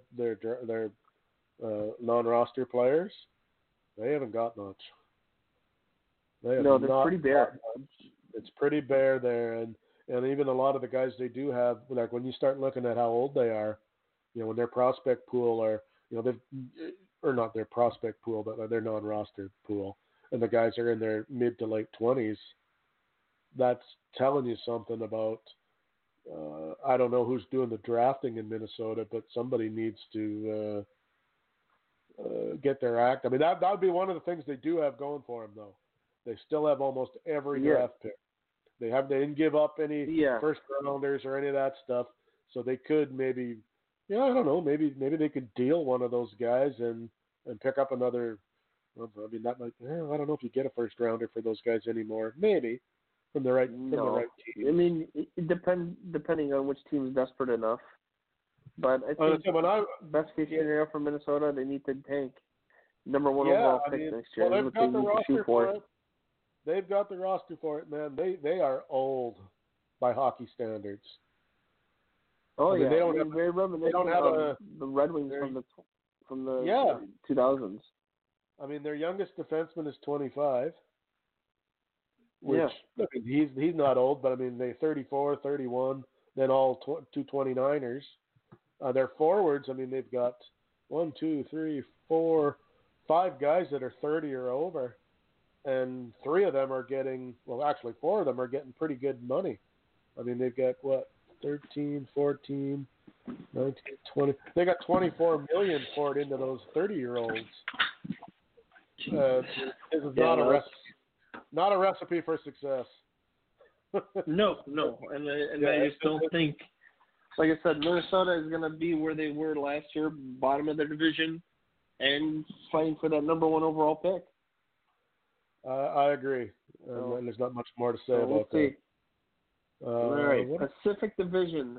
We got half hour. Let's move on to the Pacific Division. We got half hour. We'll fit it all in yet. Calgary. Okay. All right. Well, we just talked about it. They re-signed Michael Stone. They've got Tobias Ryder on a PTO coming in. They got Cam Talbot, so we'll see. We'll see how they got. They traded for Lucic. So I guess that's their You know big what? addition. Cam Talbot as a backup is fine. He was fine in New York when he only had to play like 20 games. He's not starting. He's not a starter. No, he just isn't. No, he's not. I agree. So I agree. I think. So they're resting on what's his name there? Starts with an R. Rittich. Yeah, I mean, if he plays well, Calgary will be fine. If he doesn't, they're in big trouble. Oh yeah. As far as Calgary goes, I mean, you've got Johnny Hockey. Still, I mean, he's going to be a threat. He's going to probably score 30 again. And they got to sign. They got to sign Tkachuk yet, which they haven't done. Yeah, they will. I mean, Tkachuk will get done soon enough. They won't let it drag out in Calgary. I think he's another guy though. He's probably waiting to see the Marner money. Yeah, that's all dependent on Mitch Marner, but I think the D in Calgary is pretty solid. You've got Hamonic, Hanifin. They got McDonald coming in on PPO. I guess then Brody is your second pairing guy. Yeah, I've always liked TJ Brody. I never mind. I always thought he was pretty solid. I think what I'm wanting to see, I want to see Shillington kind of step up a little bit. Oliver Shillington, he was a draft pick a couple of years ago. Highly touted. But I want to see him kind of take a step forward this year and claim one of those spots because it would help their third pairing immensely. I mean, if you got a guy like Andrew McDonald that's fighting for a spot in your third pairing, you got problems. Well, and that tells you Andrew McDonald is not good. Yeah, but they're another team where if you look at depth wise, prospect wise, not a lot going on there that jumps out at you. Yeah. Which is why they've got a few guys that are kind of like they've got some really good players, but then they've got a few guys that are just like that's the best guy you can, like that they're signing. Yeah. That they're re-signing Stone for defense. Well, they don't have a young guy that they could pay $700,000 to that could do that spot. Exactly, which is why I would rather have like Oliver Shillington be that guy to step up. I would rather see their prospects get on that third pairing. Yeah, you gotta, especially like when I'm just looking at their non-roster defensemen. I mean, none of them are like they got no 18 or 19-year-olds. They're 22, 23, 24. Okay, well if those guys aren't, maybe they're not quite ready, but maybe it's time for them to play in the NHL at least if they are guys that are Of course. You don't throw him out there in the first two pairs, but you throw him out there on the third pair and get him when he's, you put him on the ice when the face-off's in the other team's end and, put him in situations where he can learn and not fail quite so much. And you end up getting a defenseman out of it instead of, like they do like we've talked about in the poorer teams where they draft a 19-year-old and throw him out there and against the team's number one line and wonder why he doesn't do well. Well, he's just not equipped yet. Exactly. Well, I think Calgary will have a decent season, but I don't see them winning the division. And that kind of leads me into the team I think will win that division. And quite frankly, I think we'll be playing in the conference finals. It's the San Jose Sharks. Solid team up and down. Defense is great. I think to me, they're one of the teams to beat in the Western Conference. I love their depth. Their top four is great. You got Burns, Vlasic, and Erik Karlsson, and Brandon Dillon as your top four, and I think that's probably the best top four that in the league. I mean, the only other team that would rival is probably Nashville. Except that I would argue there's not a lot of defense in that top four. There's a lot of offense in that. There's a lot of offense in that top four, but mind you, as good as they are, they don't. Really, when you got the puck, you don't really play defense that much. So plus they're a team they've suffered a lot of playoff heartbreak, so I think there's that motivating factor, and I think this is it for Joe Thornton. I think this is his last year. Yeah, so I would think so. their MO is win for Joe. I don't dislike their team, but they got rid of a few, like we talked about. They got rid of Donskoy, who I think was a good player. I think Gus Nyquist was a good player, and they got rid of him. And Pavelski, they're gonna miss Pavelski big time. I can agree with you there. I think they will definitely miss Pavelski, but more so in the playoffs than anything. And did they have Pavelski was very. Did they have a new coach? No. DeBoer is still their head coach. Oh right. Now who am I thinking? Oh no, it's L.A. who's got a new coach. Yeah, LA is McClellan in there, but LA. But yeah, we'll get to them in a minute.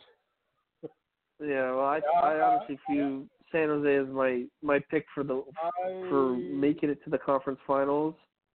I really do believe San Jose can do it. I think they can go all the way. I think if I'm looking at it now, I think it will be San Jose, Dallas in the Western Conference Finals. I really do. I think those are two. I don't know if it's got the horses to push it over the line or not. I don't know. No, the only thing I would say the Sharks need to improve on is their goaltending. They need to get a goalie, and I think this will be the year that Jimmy Howard gets traded, and he'll be going to the Sharks trade deadline. Yeah, I'm not Aaron Dell. Aaron Dell is only a backup, and he's a good enough backup, but he's only a backup, and I'm not sold. I'm like you. I'm not sold on Martin Jones. Nope. Martin Jones had a few decent seasons. He has moments, but he has moments. If you know what I'm saying, like he's good, and then he turns around and does something else, and it's just like, dude. But they're sort of stuck with him. I mean, they give him a pretty good contract for a goalie, and I mean they must like him. Well, I still think like when you get a guy like Jimmy Howard, I mean he's an older guy, but he played really well on a horrible Red Wings team last year. Well, he kept them in games most nights. Right. Let me throw this out there. Because you're starting to see it in other sports a lot, and we don't really see it in hockey much. Now, let's say you're Jimmy Howard, and you're of the opinion that you are, where there's probably a pretty good chance I'm going to get moved come trade deadline time. Do you think that any teams will start going with load management with those kind of guys? Okay, he's an older player, but still got a little left in the tank and a lot of experience. That we don't play him 1,000 games before we try to trade him, so that we can say to another team, "Hey, look, he's played. He's enough that he isn't rusty, but we didn't wear him out during the season either, so he can handle the playoff run if you get into one." I think. Or is hockey just different in that aspect? I think it depends on the position, honestly. I mean, with goalies, you kind of get that load management because you got your starters, and they've been doing it with Tuukka Rask. I mean, it's funny you did bring that up. That's why they went and signed Halak, because Tuukka Rask was playing like 50-something games a year. And it worked. And Halak could give him that rest. Too. Yeah, I mean, and he never saw. Halak never saw the ice in the playoffs. No, but they didn't need him to either. No, so I mean, I guess in a way you're kind of starting to see it, but it's more with the goalies than anything. Mind you, goalies as far are as also forwards go. Yeah, forwards are different, but goalies are weird.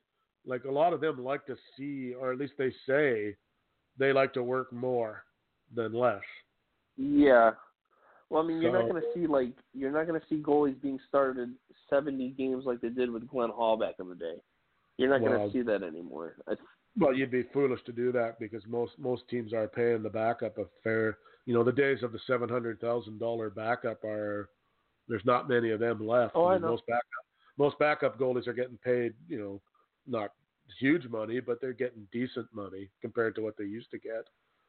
But anyway, at least getting $1 million a year. But yeah, so Sharks are looking good. Vegas, like them, always a threat.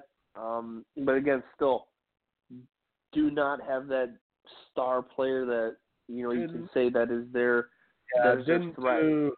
Didn't do anything to make themselves any better. Anyway. No, but they'll still be there. I mean, I'd rather them go out and get a star player. They were trying to get Carlson for a minute, but again, Vegas will surprise us. I think they'll be that team that they'll be good, but then everyone will just knock them off. They'll be like, oh, well, come on, man. They lost. They gave up David Clarkson. I mean, how are they going to win? Yeah, I know, man. What a loss. What a loss that David Clarkson was. That powerhouse David Clarkson. God, what a contract that turned out to be. I mean, Vegas, they do get, it's a tough building to play in, by all accounts. Yeah. Got an awesome fan base, which is always helpful. Yeah, no, I'm very respectful of that fan base, man. And a lot of guys. Non-traditional market. Yeah, but I'm surprised more guys don't want to go there because by all accounts, it's a great place to play. I don't know if it's the Vegas thing from a family standpoint, maybe, that guys don't want to go there. Weather's nice. I don't know. I mean, you got Mark Stone that signed a contract with them, an extension with Vegas. So, he's staying there. They're paying him $9.5 a year. So I think he likes it. He's their guy. I mean, no knock on Ottawa, but where the hell would you rather play? I mean, fair enough. Fair enough. Like, and I'm not even really bad team. I'll throw out the fact. I'll throw out ownership and the bad team. You're going to play in Ottawa, smaller city. It's not a horrible place, nice place and everything, but smaller city, cold for half the year particularly if you're not from Canada, and that sort of thing matters to you, which it does to some guys. Would you rather be somewhere? You'd rather be somewhere warm where the weather's nice and you're outside in the pool with the family and all that kind of stuff, or you're shoveling snow on your day off. I mean, yeah. He's going to do well in Vegas, I think. Yeah, I think he'll thrive there. Yeah. Vegas will be in the mix somewhere. I don't know how good they are or how bad they are, but they'll be there someplace. No, they'll be there. Arizona, my dark horse team in the Western Conference. I think this is the sleeper team for just about everybody in the league. That everybody's waiting to see how these guys, whether that franchise can finally get somewhere. Yeah. Well, I mean, you bring on Phil the Thrill, to inject some offense into the team. They got rid of the one guy who I think who's turned into a team killer. And that's Galchenyuk. Galchenyuk. Yeah. I mean, all hype, but just has never panned out for whatever reasons. I mean, we'll see how he does in Pittsburgh.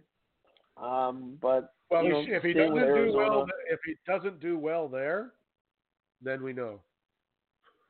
Oh yeah, of course. Yeah, then we know. Same with Arizona. Yeah. I mean, I love their goaltending, but I think as we talked about before, their goaltending, they need to have Raanta healthy. If Raanta is healthy, they can make a run. They can at least win one round. Well, if he plays that team that is overlooked. If he plays as good this year with the team they have now as he did last year at the end of the season, they got a shot. Yeah, I agree with you. I think.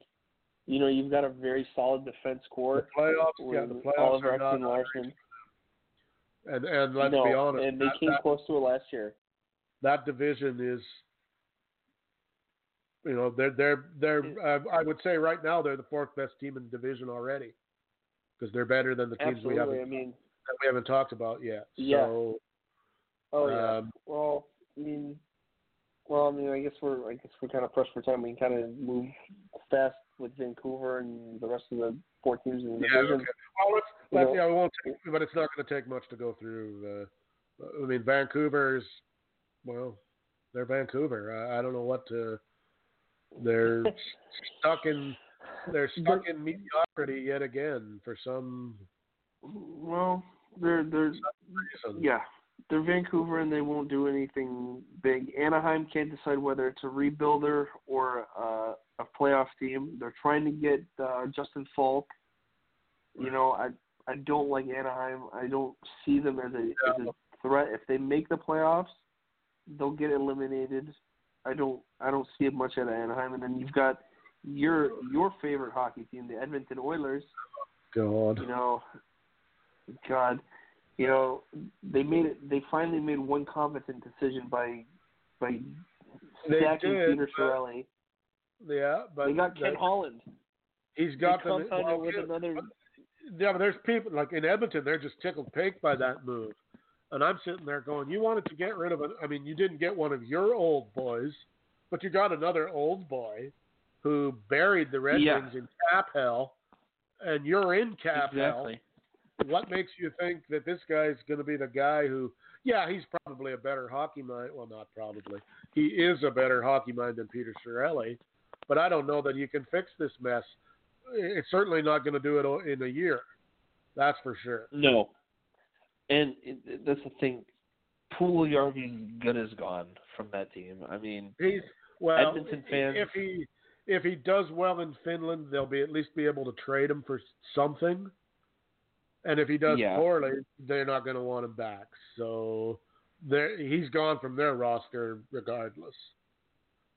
Exactly. And just looking at that team as a whole, aside from McDavid, Draisaitl, and if he makes the team, Kailer Yamamoto, you really don't have anybody.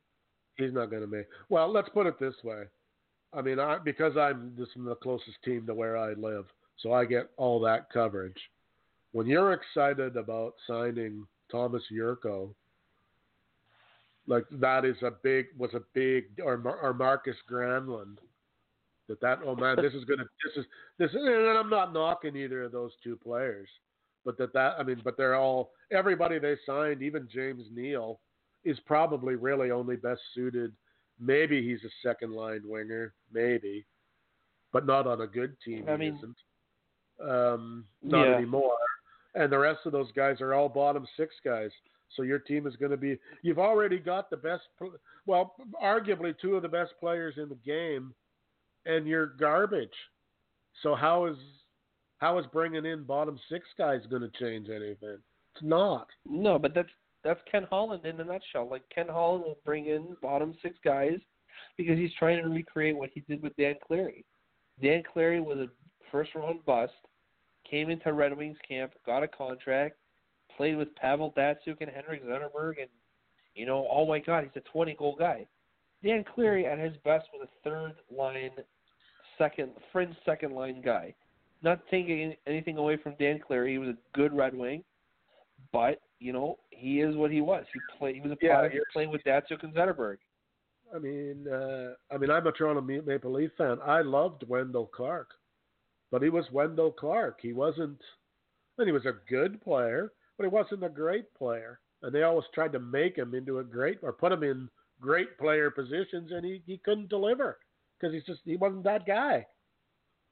Exactly. We'll see how Edmonton fares this year.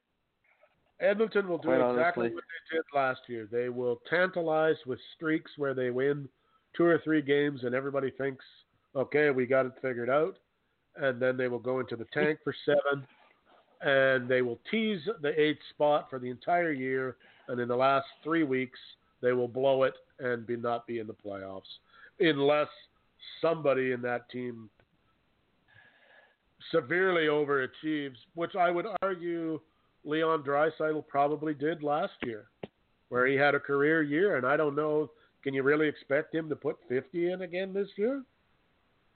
I don't think so, honestly. I think Draisaitl, I think that's asking a lot, and under Dave Tippett, they're not going to get to freewheel the way they have been.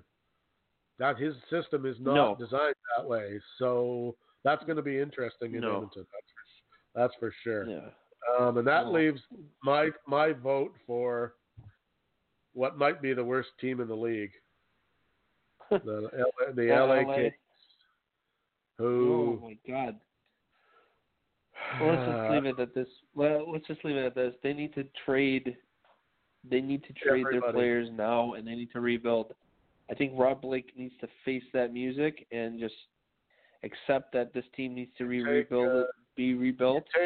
You take a guy like Drew Doughty and you look at a team like Toronto and you go, okay, We'll retain some salary. What will you give us for him? You want him. You need him.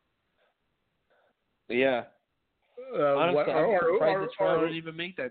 Yeah, or who? Well, he didn't want to go there, and he's got a no move, so they're kind of screwed. But I mean, there again, like, what are they doing signing a 29-year-old defenseman to a 7-year contract when he's for $11 million when he's got maybe 2 years left before he starts to go the other direction? Yeah, regardless LA. of how good he is. It just makes no sense. Because look, this is what Rob Blake is doing. He's repeating the same mistakes as Dean Lombardi. Dean Lombardi should have gotten rid of Mike Richards when he had the chance, and look what happened. Mike Richards is the player that we know he is, doesn't do anything, and then he's got to buy him out. I'm wrong about that. He's actually he has an 8-year deal. Oof. I mean, what in the hell are they? I mean, there again, like, that's kind of okay. We're going to reward a guy who's been a good horse for us. We got 2 cups with him, so we love him, and he's a good player. He's maybe even arguably still a great player, but he isn't going to be 2 or 3 years from now. So what? That's there's a buyout. You're staring a buyout in the face, or trying to trade him, but he has, like I said, he has a no trade, and who's going to want him in 2 or 3 years? Nobody. No, and I think the time right now is to trade him to Toronto. I think if you don't get the Marner situation figured out, I think that's probably the route you go. You try to trade Doughty for Marner, but I mean how do you feel Toronto, about you're them? Asking for more. Yeah, how do you feel about them putting 5 years on Anze Kopitar at 32? Yeah, I mean that's still a lot for Kopitar. I mean, Kopitar's a good player, but he's going to decline. He's just even like Jonathan Taves right now. I couldn't believe that they're giving Kovalchuk 6.2 for 2 more years. Yeah. Eli Kovalchuk was a great player about 6 years ago. He sure isn't now. He probably going to score 15, 20 maybe. But so what? Kovalchuk needs to be out of LA. He needs if you're gonna put Kovalchuk anywhere, I think you probably put him back on the Islanders, or you put him back in New Jersey, because I think those are teams that could use Kovalchuk. Just because the offense he brings, he's gonna get you 20, no doubt about it. Kovalchuk's still got that shot, but he's an older player. You're not gonna have the Kovalchuk that was putting up 30 goal seasons like it was nothing. Well, and Kovalchuk is what he is. He's an older player. And scaring the daylights out of opposition teams because he could skate pretty good, had a booming, had a really good shot, all that stuff. He doesn't have all that anymore. No. I mean, he's a serviceable player still, I suppose, but age is not a friend of his at this point. No. He's getting up there, and in this day and age, you can't be wasting that kind of cap space on somebody who the return is limited now, and moving forward is going to be. I mean, what do you figure he's going to have a resurgence at 39? Like no. I mean, what do you think? It is with Kovalchuk, though. Yeah, I mean, so I never would have signed him in the first place. No, I mean, I still never understood why LA did it, but like I said, they thought it's LA's mistake. I guess they were kind of hoping that maybe they would get that he would have a bounce back or still have something left in the tank.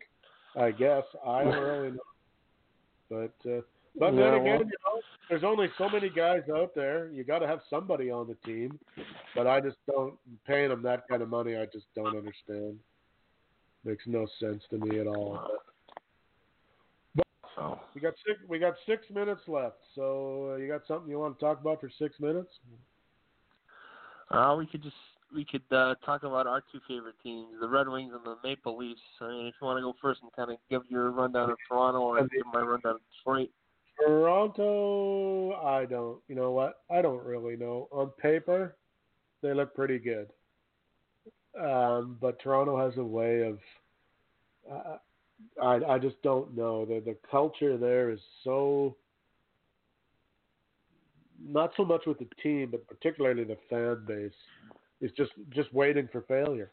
It just looks like it's happened so often that it's just like, okay, eventually this has to fall through. And now it's the Marner thing has got the entire town totally pissed at a guy who, well, I don't agree with what he's doing, but I know why he's doing it, and it's his right to do it. I think he's crazy, but in the same breath, it's his right to. As one of the guys said, well, if they offered you $11 million in June, they'll probably still offer you $11 million in October. So why not hold out and try to get whatever you can get if you're looking for more? And if you can't get it, well, then you sign at the last minute for 11, and that's still a win for you as far as the money goes. I like that they got Tyson Barrie. I think Alexander Kerfoot's going to be a good player in Toronto too, because he fits in in a third line capacity nicely. I'm not so crazy about Cody Ceci because he doesn't play defense, but I'm not sure who does in Toronto. There again, they still have not. They thought they did it when they got Jake Muzzin, but they didn't. He's a good third pairing guy. They need a stud. They need a stud defensive defenseman. I don't know who that is, but they need one. Morgan Rielly's a great player, and he's not too bad defensively, but his game is offense and moving the puck. They need a guy who can go down. They need a guy who can go out there and shut down a number one line every once in a while, and they don't have a guy like that. And that's going to be their weak. That's going to be their weak spot. We'll see how Toronto does it too, because they need to get somebody. I mean, if I was Toronto, I blow up LA's phone and see what it's going to cost to get Doughty, and if they can retain some cap. Yeah, Toronto reminds me a lot of the '80s Edmonton Oilers. When we can outscore you 7-4, we'll win games, and when we can't, we'll lose. Except they don't have quite as much firepower as the '80s Oilers, but it was basically there. We'll hope Grant Fuhr stops enough pucks, in this case Freddie Anderson. We'll hope he stops just enough that we can outscore you and win games. But that doesn't work in the playoffs very well. At least not in the modern NHL. So that's I think if your Toronto game plan is don't play Boston. If you're Toronto, just don't play Boston. They have got to figure out a way how to avoid Boston in the first round. I don't know how the hell you do it, but that's a topic for another show, because that playoff system is just totally wretched. But that's a whole other story. So your Red Wings, last year not so great. Nope, and they're rebuilding, so you kind of nowhere but up. You kind of want to. You're hoping that they take a step forward this year. I'm not expecting playoffs from them, but if they make it, great. If not, great. I like the addition of Yzerman. I think we needed to get rid of Ken Holland. Great GM, but Holland was getting too stale. Yeah, not anymore. Listen, when you overpaid Jonathan Ericsson, Trevor Daley, Darren Helm, Justin Abdelkader, these are three big contracts that have put us into salary cap hell. But thank God, Daley, Ericsson are coming off the cap. That's $7 million coming off. Not to mention, we still have cap space. And in my opinion, you got no goalies. Your goaltending is wretched. Jimmy Howard, I like, but he's not going forward. He's not the guy, and neither is Jonathan Bernier. No, that's just no. Bernier, I didn't like the signing to begin with. But I mean, we'll see. He wasn't good last year. He did not have a good year. No, he didn't. And I mean, he's got he's another guy with moments of brilliance, which is okay if you're a backup. But won't get it done. Expectation was Well, expectation-wise, I think Larkin's going to have a good year. I should probably call him Captain Larkin because it's just inevitable he's going to be our captain soon. Good player. But I like him. Yeah, no, Larkin, I think will have a good year. I want Anthony Mantha. If he cannot fight and stay healthy, I think Mantha can get you 30. I think he can. I honestly think Mantha can get you 30. Athanasiou, I love his speed, and I love that he really took a step forward this year. I want to see him match his 30 that he put up last year. I really do. But I think realistically, I see Athanasiou putting up 25. Mantha, he should put up 30. And that's what I think. Mantha will put up 30 this year. This is his breakout year. It's going to be interesting, and there's camps open today. By the weekend, the first cuts will be being made, and already the rosters will be shaping up. And it's going to get interesting real fast because they don't play. I think there's only 3 exhibition games or 4 maybe. There's not very many this year. They're at it like October 5th. October 5th is opening night. It's only 2.5 weeks of preseason. It's not that long, so we can get to the meat of it this year. I hate the preseason. It's boring. Yeah, Everybody talks about shit that doesn't matter because none of it matters. Your team can go 6-0 in the preseason. It makes no difference. None of the good guys or half of them don't play, or they don't play every night, and blah blah blah. So it's more like it's a tryout camp really. It's not they don't really use it to get the team gelled. They use it to evaluate talent. Yeah, I agree. I mean, we'll see how some of these guys perform in the preseason. And it kind of gives you a way to look at your prospects, how they play against NHL players. And the guy I'm really looking forward to seeing, Joe Veleno. I really am looking forward to seeing how he plays in the preseason. Zadina, everybody's salivating at Philip Zadina to come play on Detroit this year, but I think the guy that they really should look at is Joe Veleno. The guy is going to be a stud. He is definitely going to be a stud. They've got a couple of good forwards, just like Toronto's got 2 defensemen that they're hoping somehow can make the. I mean, they probably aren't gonna this year, but they're kind of hoping that Rasmus Sandin and Timothy Liljegren can find that they've progressed enough over last year that they can maybe at least plug one of them into the lineup because they're both nice. Swedish boys who, as we well know, produce some really great defensemen. Oh, absolutely. No further than Nicklas Lidstrom. I mean, they're just Toronto faithful are hoping one of these guys is the second coming of Boris Salming, because God could be using. Well, could sure use a player like that who sacrificed himself. I mean, he played 1 year in Detroit. And you saw him at his absolute worst, and he was still a gamer in Detroit even, and he was done at that point. And he still was pretty decent. Yeah, I remember back when he first came to Toronto and they had the Canada Cup, and he played for Sweden, and the Canadian guys tried to kill him, basically. And he was just tough as nails, and he said during the interview, he says, I know they don't like me, and I'm, kind of, because he was kind of the first Swedish guy really to come over and make any impact. He said, I know they don't like me and they're trying to kill me, but I wouldn't give them the satisfaction. And besides, I'm way too tough anyway. And after that, I was like, okay, I love this guy. And he was a total warhorse for the Leafs. So can't say nothing bad about him. Oh, yeah. But on that note, we've done our 2 hours and change. So I guess we should wrap it up for today.